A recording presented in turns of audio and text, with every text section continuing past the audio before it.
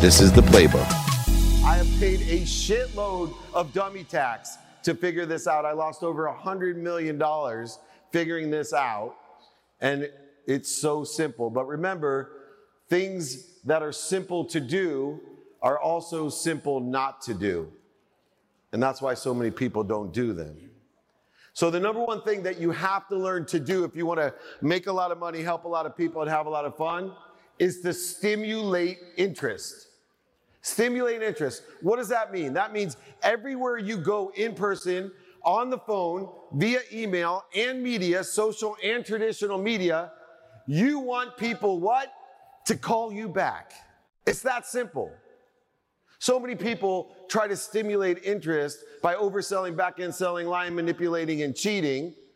Selling where there is no reason to sell because you haven't met somebody where they're at. All you want to do in person, on the phone, via email, social media, and traditional media is figure out statistically how I can get people to get back to me. That's it. How can they connect to me? I've seen so many bad voice messages, emails, DMs, trying to sell to me with no credibility and emotional attachment, and then they wonder why nobody gets back to them.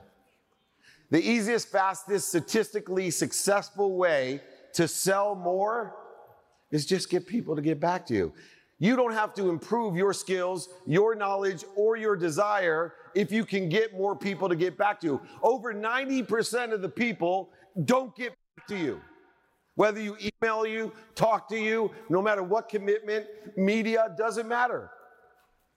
So for example, if 1 in 100 people are getting back to you today, all you should be practicing is get 2 people to get back to you today. You've just doubled your sales. Everything I have is mathematically based. It's that simple. But people make it difficult because the simple things to do are also simple not to do. I have a statement up there somewhere that says, be more interested than interesting. When we stimulate interest, it's the only time you can be more interesting because it takes being interesting to get people to get back to you. So your focus in person, on the phone, via email and social media, traditional media, every day is to focus in on how many people can I get to get back to me. Why? So I can then transition that interest. Now we need to be more interested than interesting. How do I transition interest when I get someone to get back to me, when I get someone interested in what I'm going to say? Well, it's very easy. Ask somebody when they get back to you, what are you doing today? What are you doing today with your finances? What are you doing today with insurance? What are you doing today with the trust? What are you doing today with an estate? Pick something that you're good at and ask them, what are you doing today? If I was a solar guy, I'd be like, what are you doing today for solar? What do you know about solar? What do you know about trust and estates? What do you know about insurance? These open-ended questions allow you to transition interest from what you're interesting to their interesting. In other words, you're now interested. So what do we ask? How do we transition? Once I know where you're at today, I can meet you where you're at. I'm making no assumptions at all that you love what I do as much as I do or know as much about what I do as I do. Instead, I'm asking you what you do know about what I do. And in order to transition that interest, the second step to thrive, we simply just have to find out 2 things. 1, what do you like about it? I know what you know about it today. I know what you think about it today, where you're at today. But tell me, what do you like about it in your perception? And if you can find out what someone likes about what you are interested in, and they're now hopefully interested in, and you can also find out what don't you like about it, you now have credibility and emotional attachment. People buy on emotion for logical reasons, but you can't get there unless you know where they're at today and what they like and what they don't like. Do you know why? Because that's where values derive. All sales are derived, and people make billions of dollars of complicating this and all types of solution selling methodologies and different techniques. All value is derived by doing 2 things. Giving people more of what they like and taking away things they don't like. That's where value is derived. So if I know where you're at today and what you like and what you don't like, And now I can figure out how I can provide more of what you do like and take away some of what you don't. You then will be able to articulate value to exceed what you're asking for. The third step of sharing a vision. So number one, get people to call you back is stimulating interest. Make it a science, make it a practice. The better you get at getting people to get back at you. I have enough time, so I'm going to quickly tell you one of my rules about getting people back to me. I have a 3-no rule. If I reach out and there's no response, that's 1 rule. If I reach out, 1 no. If I reach out and there's no response, that's 2 no's. On the third no, on the third reach out, I simply say, this isn't the right time. When it is, please get back to me. Only 2 things happen when you walk away and tell someone, obviously this isn't the right time. Number 1, you never have to talk to that closed mind again, and you just saved a ton of time. I know so many salespeople, I wish I could have the productivity back for all the people that still are calling people for 2 years, the same person. You can't close a closed mind. I'll repeat it, you can't close a closed mind. It takes 1,000 times the energy just to share a vision. Now remember, everybody has an open mind at one time or another. In fact, I always say, if you're lucky enough to find a closed mind at a time that they have an open mind, meaning someone is very closed-minded, but when you're sharing your vision, they have an open mind, or you're stimulating interest, they have an open mind, or you're transitioning interest and they have an open mind, that's actually statistically more successful than if they have an open mind all the time. Because those people have very few options and opportunities, and if you catch them when they have an open mind, they have less competition for prioritization of your opportunity. So make sure that you use the 3-no rule to give the universe a chance to allow someone to have an open mind at the right time so you can stimulate interest, transition interest, and share a vision by providing more of what they like or taking away things they don't like. Now, one thing happens in sharing a vision, which is simply the ability to articulate a value to exceed what you're asking for. It's a mathematical equation. There's a key word in what I just said, articulate. So many people are in love with their products, their solution, their service. They think they know so much about it that they just assume you do too. They assume that you know exactly what the F I'm talking about when I'm on stage. It's not true. It's not true. So one of the other practices besides getting people to get back to us is practice articulating value to exceed what you're asking for. Because if you get good at articulating value, either giving them more of what they like or taking away what they don't like, if you get better at articulating the value to exceed what you're asking for, the more people you can say, can you see any reason you won't want to move forward? That's a close. Can you see any reason you won't want to move forward? I have made no assumptions. I've just practiced articulating quantitative value to exceed what you're asking for. You want to stimulate interest to get people to call back. You want to transition interest by asking where they're at today and asking what they like and what they don't like. You want to practice articulating the quantitative value to exceed what you're asking for by knowing the reason somebody would want to do this, the impact it would have on their lives from knowing where they're at today and what they like and what they don't like, and the capabilities that you, your company, product, solution would have. So many people out there are overselling, back-end selling, lying, manipulating, and cheating, not only others, but themselves, because they're just dumping features and benefits on someone, which means nothing. In fact, half of them are going to create resistance because you think they're valuable. Doesn't mean that they do, because they like and dislike different things than you do. And if you don't believe me, just go to dinner somewhere.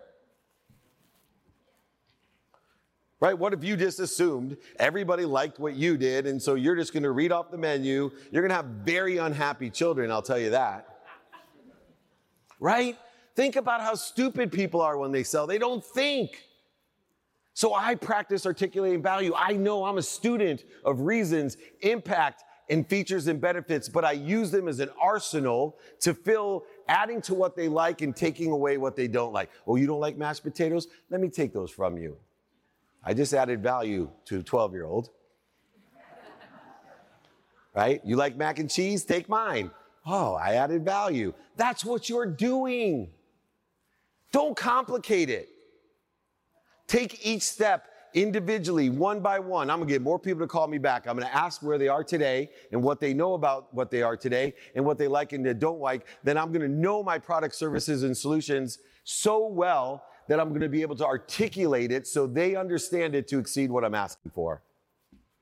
That's sharing a vision. You will thrive. Now, most people think they're at least 80% of the way there when someone says, oh yeah, I can't see any reason I want to move forward. Then they're calling Marshall and Hannah, Tyree, oh my God, I made it. Oh geez, I got the policy. So no, you don't.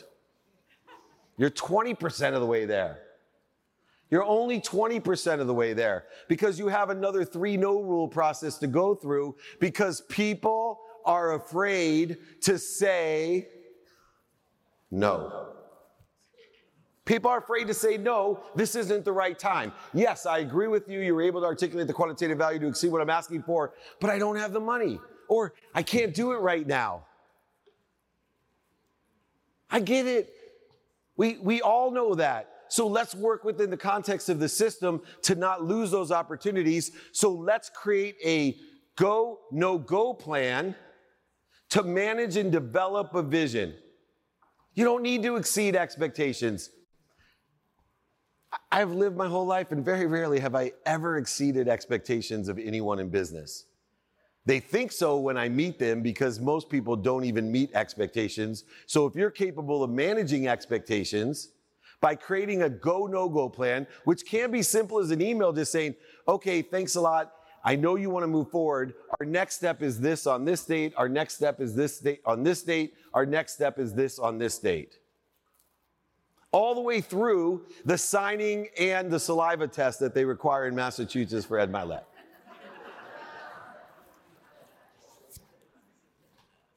What happens when we have a go, no-go plan? Now we're creating a compelling event, but also we're effectively communicating in a memorialization, a non-binding agreement of how we're going to get this done. So what happens in real life? I create a go, no-go plan. You tell me to call you on Friday. I'm sure this has happened to you. I'm an expert in sales, and this still happens to me. I call on Friday, and they don't answer. No, but they told me they want to move forward. They don't answer. 1 no. I call back. They tell me they're on the phone with their grandma. 2 no's. On Monday, I call back again. Sorry, he's not in the office. 3 no's. My message is simply on the 3rd no at all times. My message is, hey, this obviously isn't a good time. You may be in a meeting or a phone call. Call me back when it is. Once again, I'm either doing one of 2 things. I'm letting someone that's never going to say yes go, or I'm compelling them to get back to me faster, saving me time, money, emotion, and value, and anything else you can think of momentum-wise by using the 3 no rule and a go, no-go plan. You manage and develop a vision, utilizing time to find the open mind. Utilizing time as a quantitative measure of their interest every step of the way. I promise you, if you practice getting people to call you back every day and actually asking. You know, I did some consulting for a man named Arthur Blank. He started a small company called Home Depot. He also owns a football team. And it was amazing. I was talking to his team about asking. And I found some data at Home Depot that really solidified what I teach. You see, they have garden checkout, contractor checkout, and consumer checkout. And now they have automatic checkout. 4 different types of checkout at Home Depot. They sell warranties just like Best Buy. They're classic for doing it, right? Sell warranties for appliances and tools and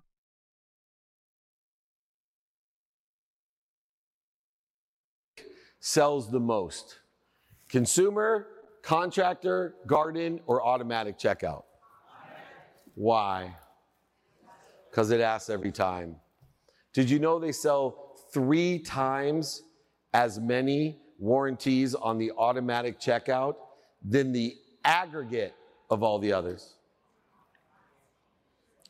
How far do you think we're getting on our way of sales? If we simply are a machine, if we simply are a machine of asking every day, in person, on the phone, via email, social media, and you don't have to ask other than to build a community of people that are going to help you or people that know people that can help you. So once you ask what do you like or what you don't like, would it help you if, and what if they say no at that time, Dave? No, you know what? I can't do it. Do you know anyone else that I might be able to help? Every email I send, I still check my outbox to make sure there's an ask. I am a Home Depot automatic checkout.